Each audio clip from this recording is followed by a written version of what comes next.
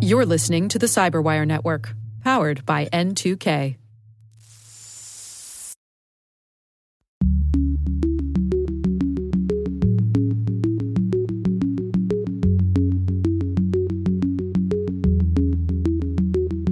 Diversity is a moral imperative and it's an ethical imperative, but in cybersecurity, it has to be part of the mission. Hello, everyone, and welcome to Caveat, the CyberWire's Law and Policy podcast. I'm Dave Bittner, and joining me is my co-host, Ben Yellen from the University of Maryland Center for Health and Homeland Security. Hello, Ben. Hello, Dave. On this week's show, I've got the story of California upholding restrictions on stingrays. Ben covers the ongoing issues with facial recognition software. And later in the show, my conversation with David Forsey from the Aspen Institute on their new cybersecurity collaborative network. While this show covers legal topics and Ben is a lawyer, the views expressed do not constitute legal advice. For official legal advice on any of the topics we cover, please contact your attorney. With over 8,000 threat hunters analyzing over 65 trillion signals daily, Microsoft works tirelessly with the federal government to keep our nation's data secure. This 30-year-plus partnership is driving mission innovation that is secure by design. Whether optimizing your existing defenses or tackling advanced threats with AI, Microsoft gives you the intelligence and the automation you need to defend at mission scale. Let's work together to stay ahead of emerging threats and secure your mission anywhere. Learn more at aka.ms/fedcyber. That's aka.ms/fedcyber.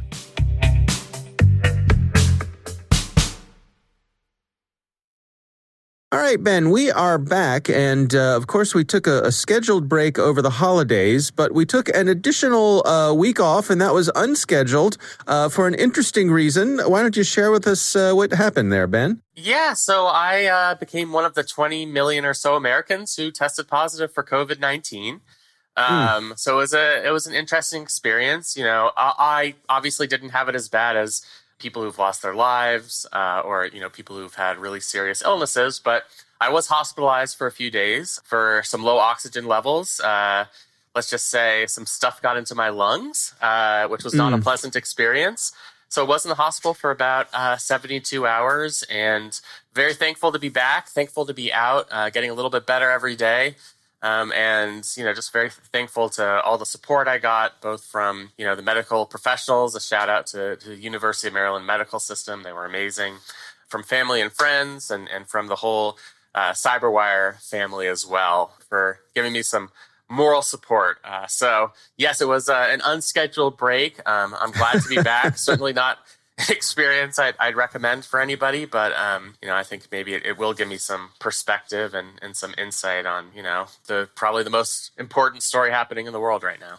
Yeah. Well, of course, we are relieved and happy to have you back. And as our Maryland governor says, wear your damn mask. Yes, wear your damn mask. When you have a chance to get vaccinated, definitely get vaccinated. Yeah, I think that's the best we can do. Yep. Well, like I said, we were so happy that you were well on your way to being recovered. And it was,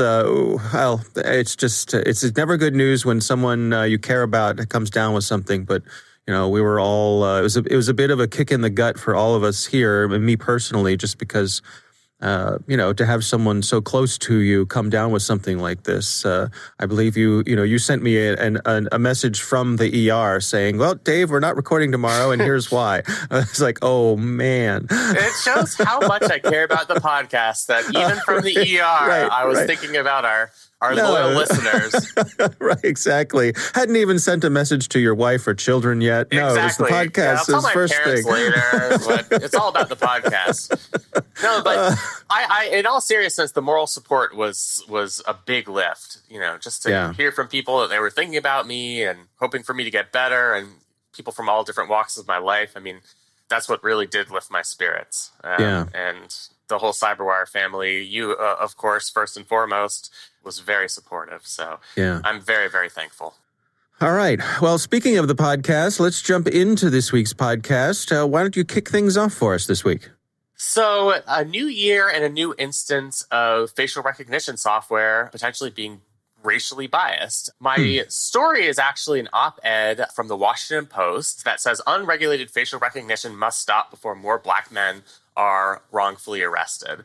And the op-ed is based on a story that was actually first published in the New York Times from the state of New Jersey. An individual named Niger Parks was accused of shoplifting candy and trying to hit a police officer with a car in New Jersey. This individual, Mr. Parks, was, of course, nowhere near the crime scene. He was 30 miles away. He had a perfect alibi because he happened to be making a financial transaction at a Western Union. So it was not him. What happened is the real perpetrator had given law enforcement a fake ID. Law enforcement ran that fake ID through their facial recognition system, and Mr. Parks' name came up. A warrant was issued for his arrest. He was arrested and held in prison for 10 days. To make matters even worse, it was technology that actually kept him in prison for 10 days because New Jersey uses an algorithm instead of cash bail to figure out how much a risk somebody is to the community. And because this individual had been arrested previously on drug charges, he had to sit in prison for a relatively long period of time, having not committed a crime. Wow. So this is the third such instance in the past year, the third high-profile story of facial recognition software falsely identifying Black men, and those men being arrested and potentially prosecuted. And we now have a major societal problem here. And what the Washington Post is calling for is a policy change, that there should be a moratorium on facial recognition software as a federal policy or as a state and local policy until we figure out the racial biases of these algorithms. And I think the more of these types of stories we're going to get, there's going to be more of a movement to put a pause to this type of technology. Obviously, it's very useful for law enforcement purposes. When it's used correctly and used lawfully, it certainly aids in apprehending actual criminals. But when you start to hear more of these stories of innocent people being caught up in the system because these algorithms are racially biased, I think it certainly behooves all of us to step back and take a look at what's going on. Yeah, and I guess it's worth noting, I mean, I certainly haven't heard any cases of misidentification when it comes to white people. Have you? I have not. And this is the third high-profile case of specifically a Black man. And we had talked about one from Michigan previously on this podcast, somebody who also went through a harrowing experience of being falsely arrested.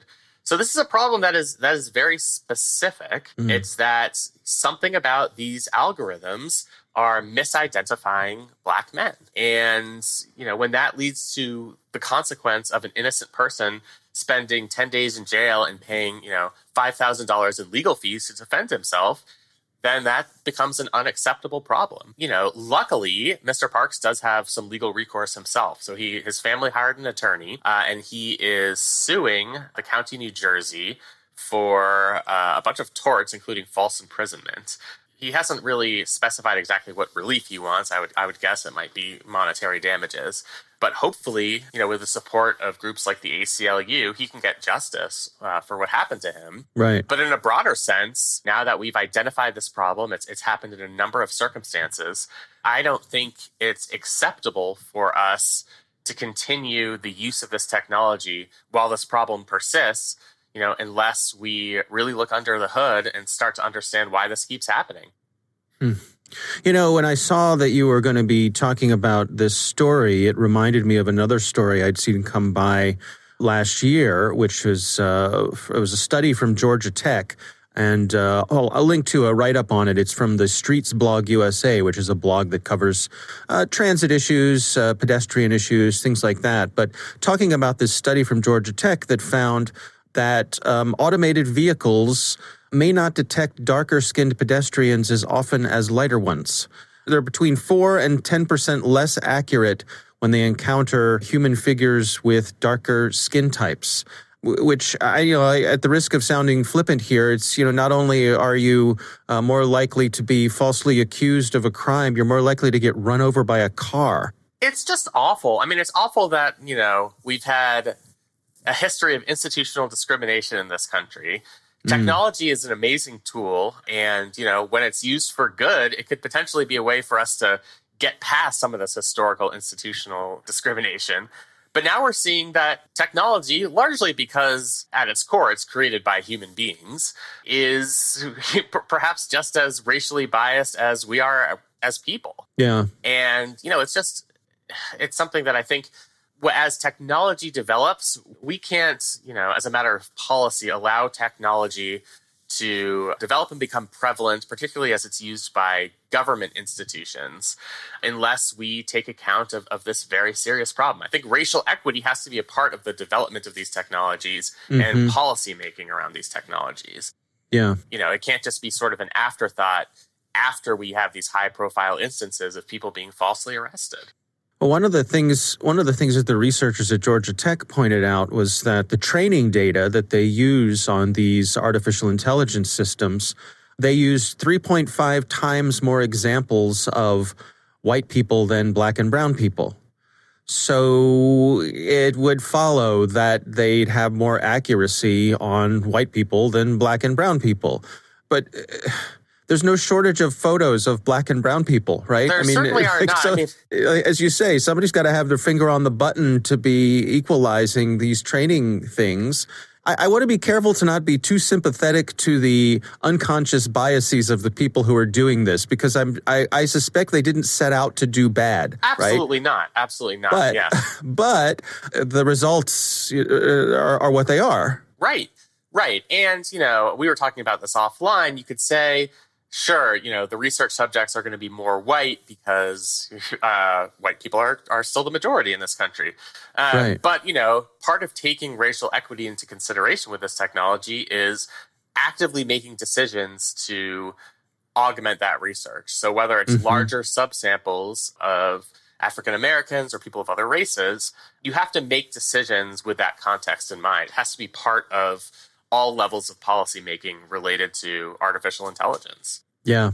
And you'd think that we've been at this long enough, that this has come up enough over the past, even just the past couple of years, that anybody working on this would be laser focused on making sure that they had taken this bias out of their work. And yet here we are. Yeah. I mean, you'd think so. Part of it is that, the technologists themselves aren't, not to use, this is certainly an overused term, but they might not be woke enough to realize how prevalent these racial biases are.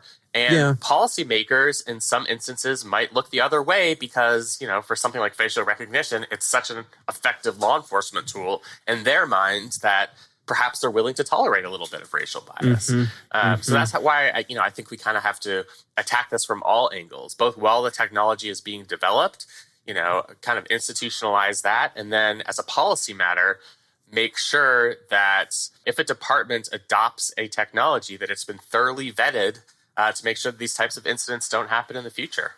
Yeah. All right. Well, it's certainly an interesting story. My story this week comes from the Lawfare blog, written by Malin Fidler.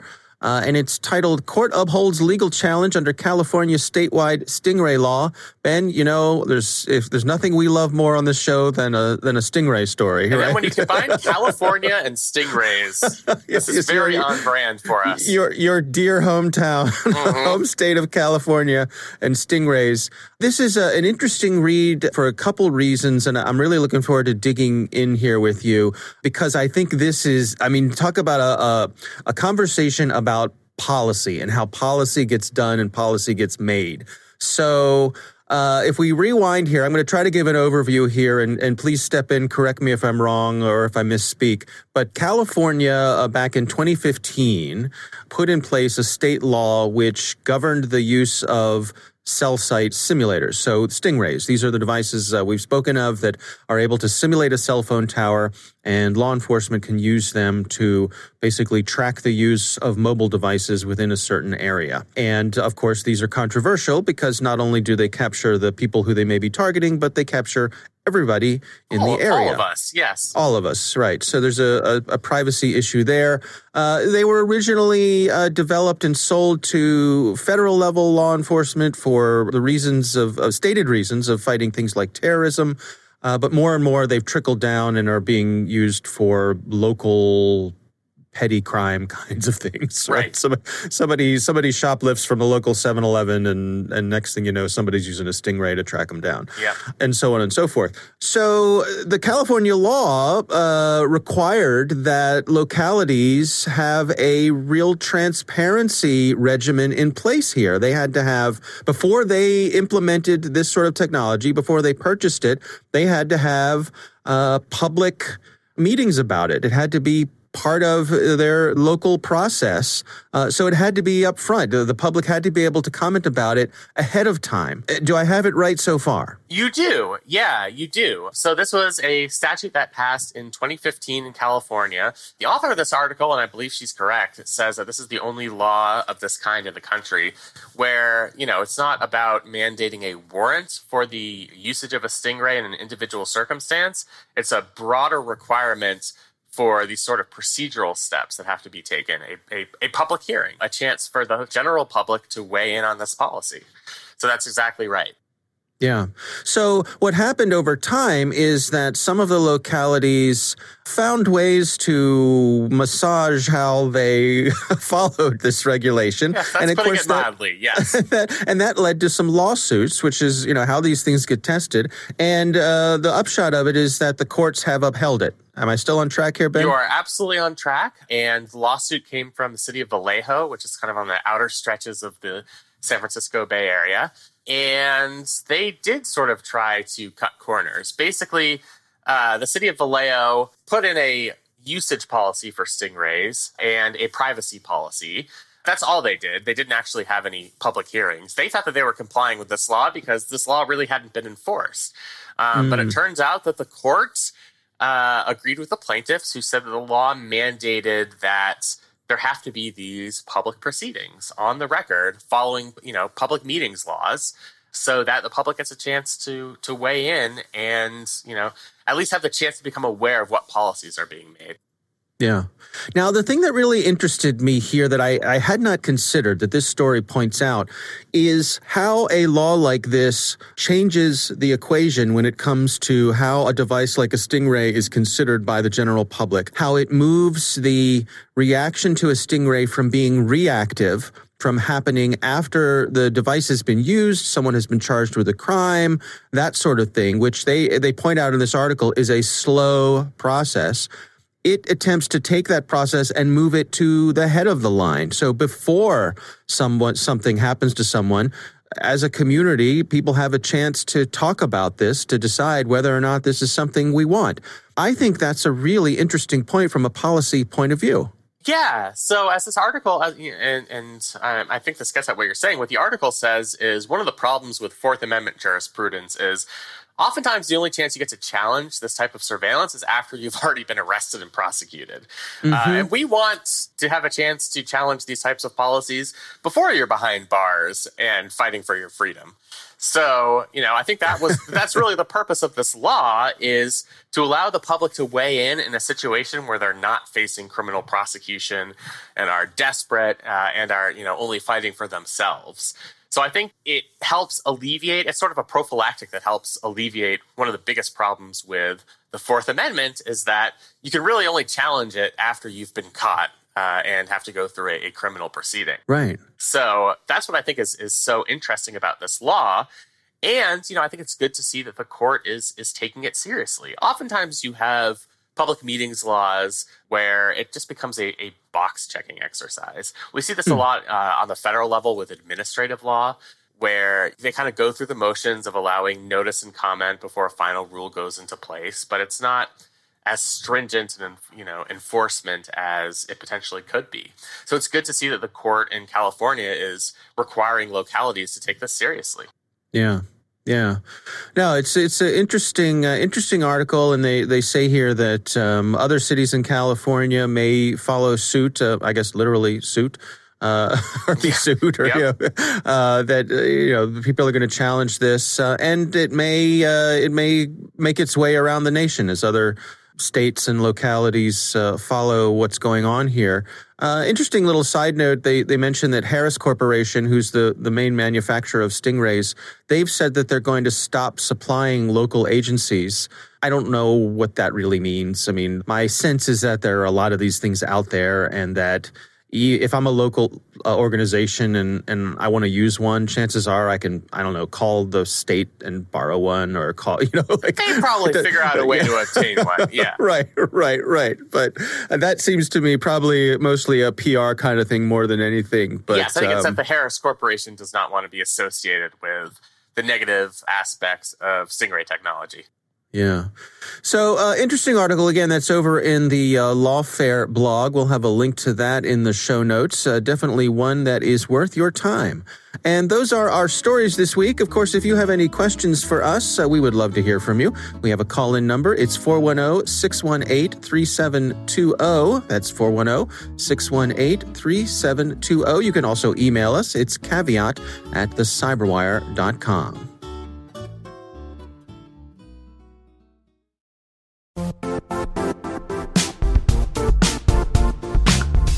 And now, a word from our sponsor, Zscaler, the leader in cloud security. Cyber attackers are using AI in creative ways to compromise users and breach organizations.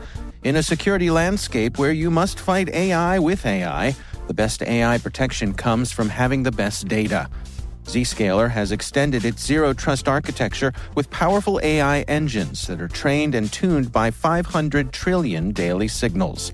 Learn more about Zscaler Zero Trust Plus AI to prevent ransomware and AI attacks. Experience your world secured. Visit zscaler.com/zerotrustai.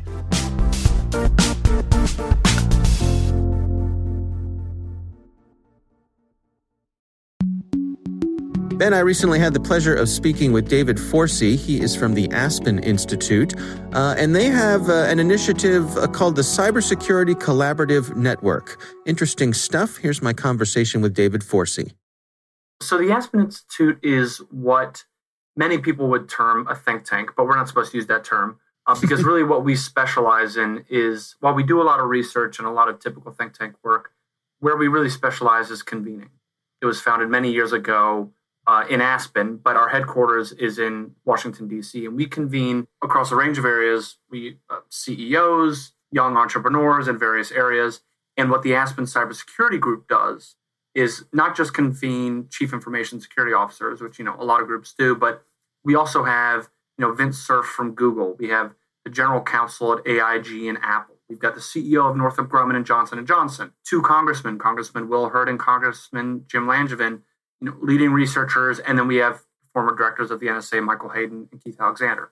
So when this group speaks, we really try to speak with many different perspectives, and that's essential because what we're trying to do here is operationalize consensus solutions to big cybersecurity problems that affect multiple sectors, private sector and government, big national security level cybersecurity problems. And when we speak with this many perspectives, the ideas we advocate for are less likely to run into the kind of Washington buzzsaw that often greets really great ideas in cybersecurity, if that makes sense. Yeah, it absolutely does. So, this is, the publication is titled A National Cybersecurity Agenda for Resilient Digital Infrastructure. What was the impetus for creating this report? So obviously there's a lot going on right now. We had an interesting year, and we have a major transition in Washington coming up. We're going to have a new White House, we're going to have new Congress, new chairmanships, and new staffers coming in and going out. There's about to be a lot of change in D.C., and we wanted federal policymakers specifically to be focused on areas where we thought we could really move the needle in the next term. So next 2 to 4 years, where are some areas where we can really make tangible progress? So that tends to be areas where there's already a foundation for a lot of success, but where, we just need some oomph from the federal government to really scale success. So that's what we try and lay out here. Now, there are some things that we don't touch on for specific reasons. For instance, we don't speak really at all about offensive cyber operations, a lot of aspects of the black budget, because a lot of others are focused on that. And we actually feel like sometimes that gets a little too much attention, and there needs to be a little more focus on Congress on the defensive aspect of national resiliency. Well, one of the things that caught my eye here in the report is that In the foreword, you begin by speaking about a public health crisis that took hold of London. Listeners to this show know that I often find that to be a useful metaphor to compare cybersecurity to public health. Can you take me through your perspective on that aspect of it? The pandemic it's interesting timing to be discussing this because before the pandemic, many public health experts were warning for many years that we were going to hit a serious problem. And we finally did. And it was clear that we just didn't make the investment to prepare for it. And in cybersecurity, it's really the same way. It's like a boiling frog, right? We have hospitals being hit every day.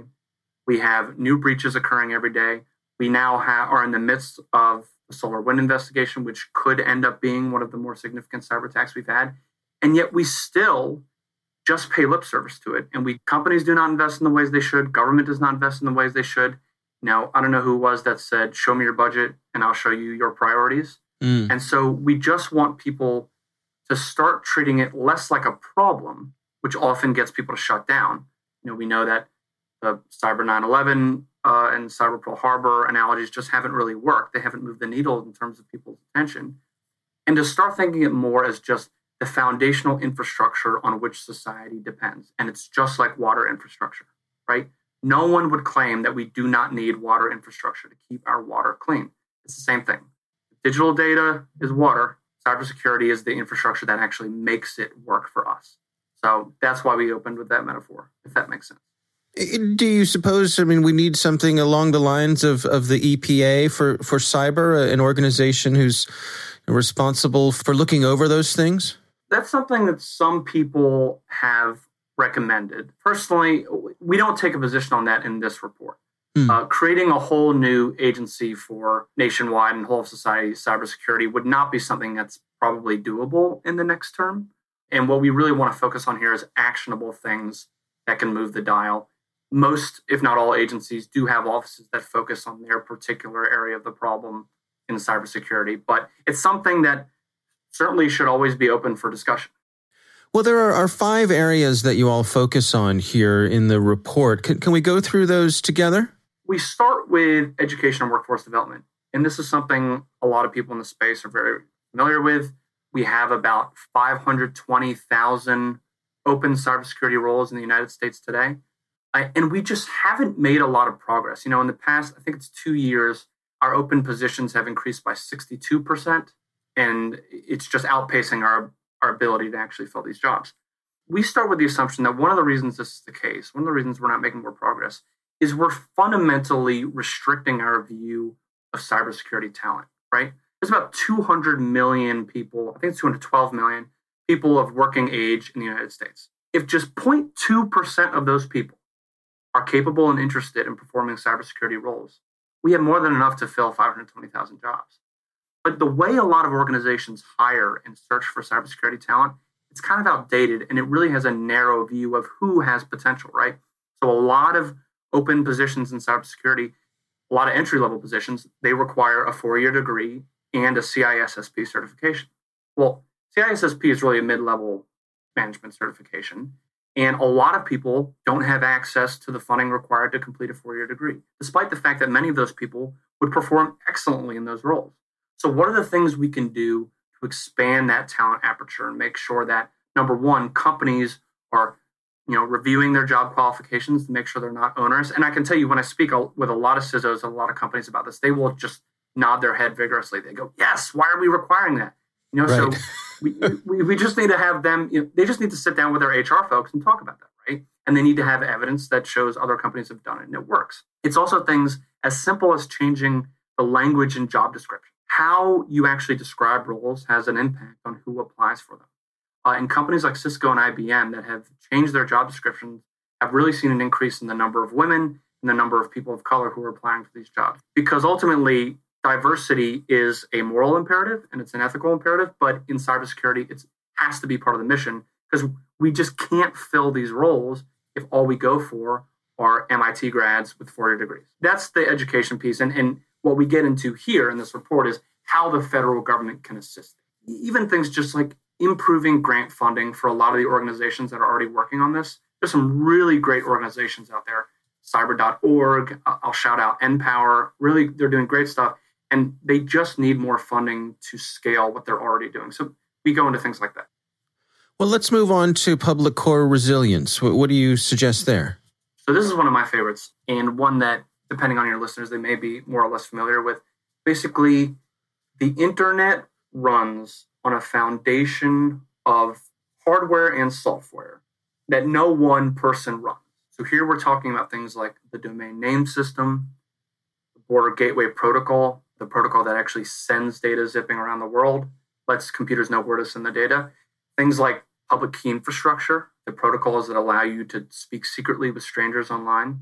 These things have fundamental vulnerabilities, and no one person is in charge of closing those vulnerabilities.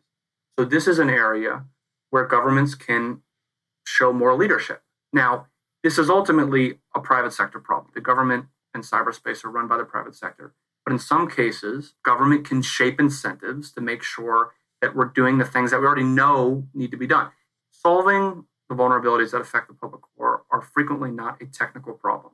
I'll tell you, I was just speaking earlier today with some folks about GPS receivers. So we know how to make GPS receivers that are much more resilient to spoofing and jamming. And this is important in the public core because position, navigation, and timing is a very important component of a lot of digital infrastructure. So we know how to make these receivers better, but a lot of customers aren't aware of the threats, and so they are not demanding that the GPS receiver manufacturers actually make more resilient receivers. So what is the government role in increasing the awareness among customers so that they demand and create market demand for more resilient GPS infrastructure? So that's a lot of what the public core is about. It's generally a lot of areas where not one person is in charge and there's a big coordination problem, and that's where we think the government can really play a role. Well, let's move on to supply chain security. Certainly top of mind for a lot of folks as you and I record this today.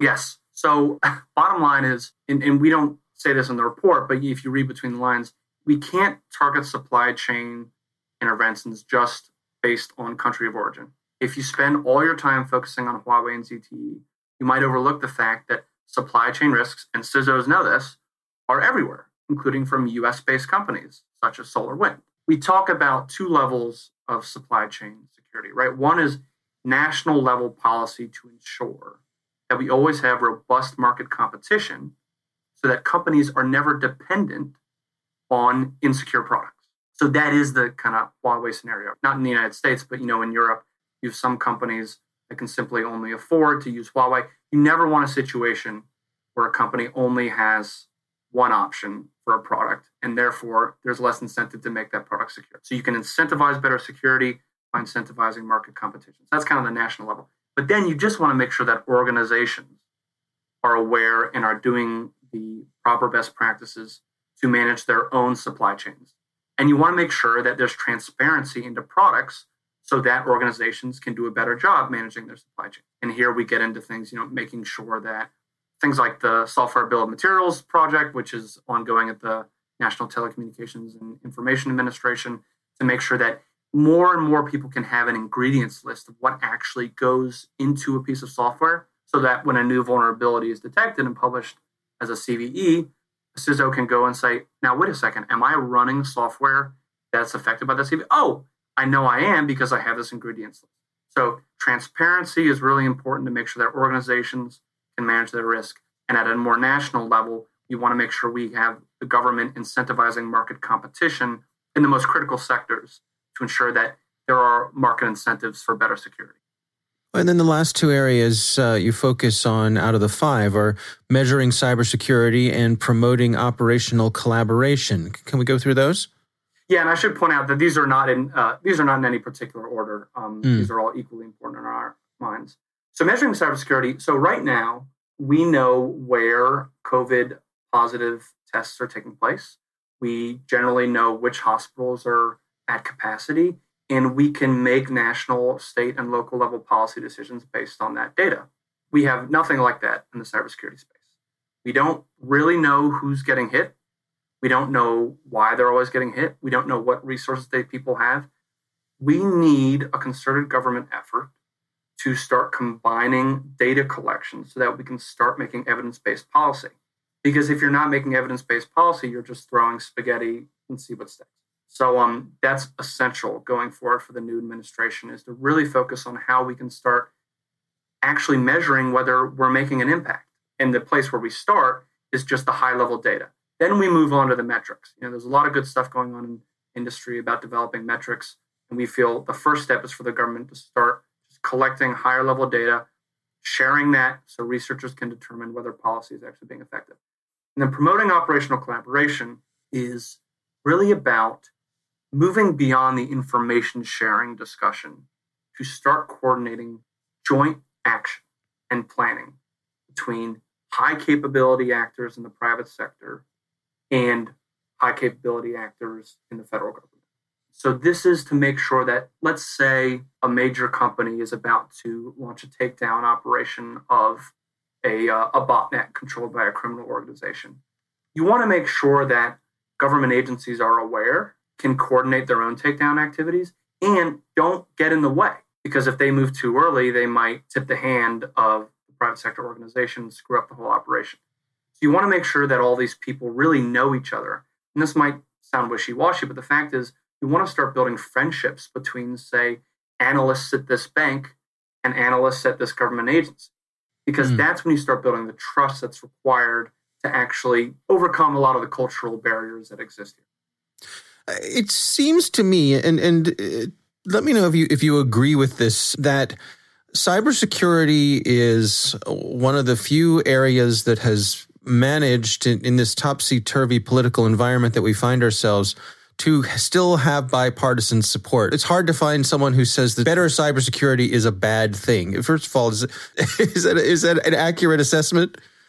Well, that's why it's really, when you compare it to, say, the disinformation, misinformation space, which we do touch on in this, but we felt it deserved an entirely different report. There's less agreement there on what is bad and what is good. In cybersecurity, there's really full agreement on what we're trying to do. So I think that's why it makes it easier. And I think you look no further than things like the U.S. Cyberspace Solarium Commission, which was fully bipartisan. You look at the recent National Defense Authorization Act, which had some really major cybersecurity provisions in there that stuck in there to the end. And it hasn't been enacted yet, but it almost certainly will. And so I think, you hit the nail on the head. Is just everyone generally agrees on the goal. And that gets you quite a bit of the ways. Where the disagreements tend to crop up is how we actually get there. What we're trying to do is point out some ways where there's generally a lot of agreement on even how we get there. Yeah, that's what we're trying to do here. And what do you say to that person who's listening to this, who has an interest in this sort of thing, would like to see these sorts of things move forward, supports your efforts? How can they participate? Is it as simple as reaching out to the representatives? First of all, they should always feel free to reach out to us. One of our roles is to act as a nexus for the cybersecurity policy community. So anyone who's interested should reach out to me, David Forsey at the Aspen Institute. Happy to talk to you, happy to figure out how to fit your capabilities into what we're trying to do. So that's number one. Number two is that, there's just more members of Congress need to see this as a priority. And it's easy to say it's a priority. They need to hear from their constituents. They need to hear from the businesses in their communities. They need to see that ignoring this has a tangible impact on their constituents. And so I would certainly encourage everyone people might be surprised. Writing and calling your congressperson actually has an impact, especially when people do it a lot. They pay attention, their staffers take the calls, they read the letters, and they send that information up. So that is always an effective way. I think another way is to just make sure that if you're interested in this issue, you need to read up on the technology, but you also really need to read up on the law and the policy behind this.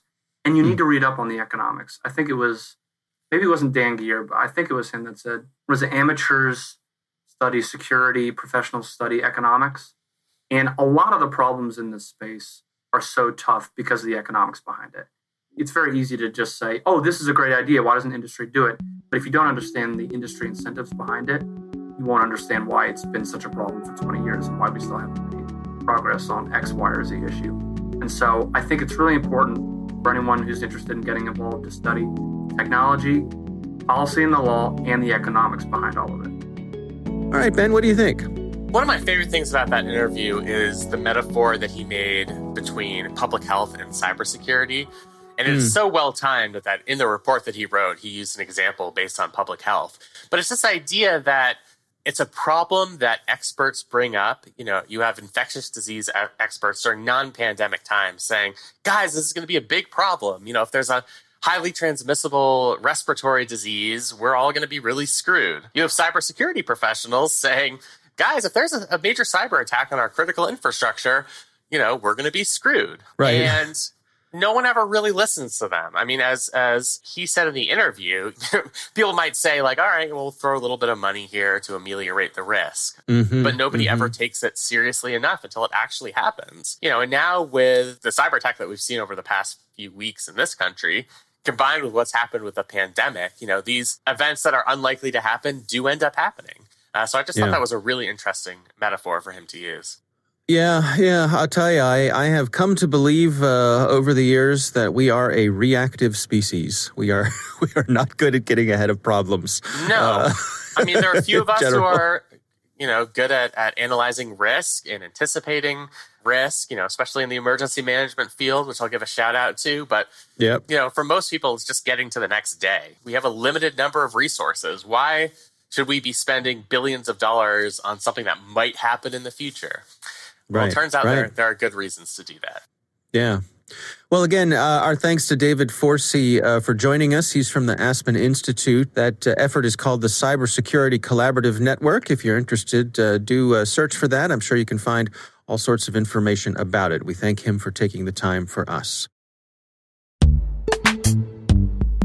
And now a word from our sponsor, Netskope. Netskope is a worldwide leader in SASE and Zero Trust. Its unified platform, Netskope One, provides optimized access and zero trust security for people, devices, and data anywhere they go, helping customers reduce risk, accelerate performance, and get unrivaled visibility into any cloud, web, and private application activity. To learn more about how Netskope helps customers be ready for anything on their SASE journey, visit netskope.com.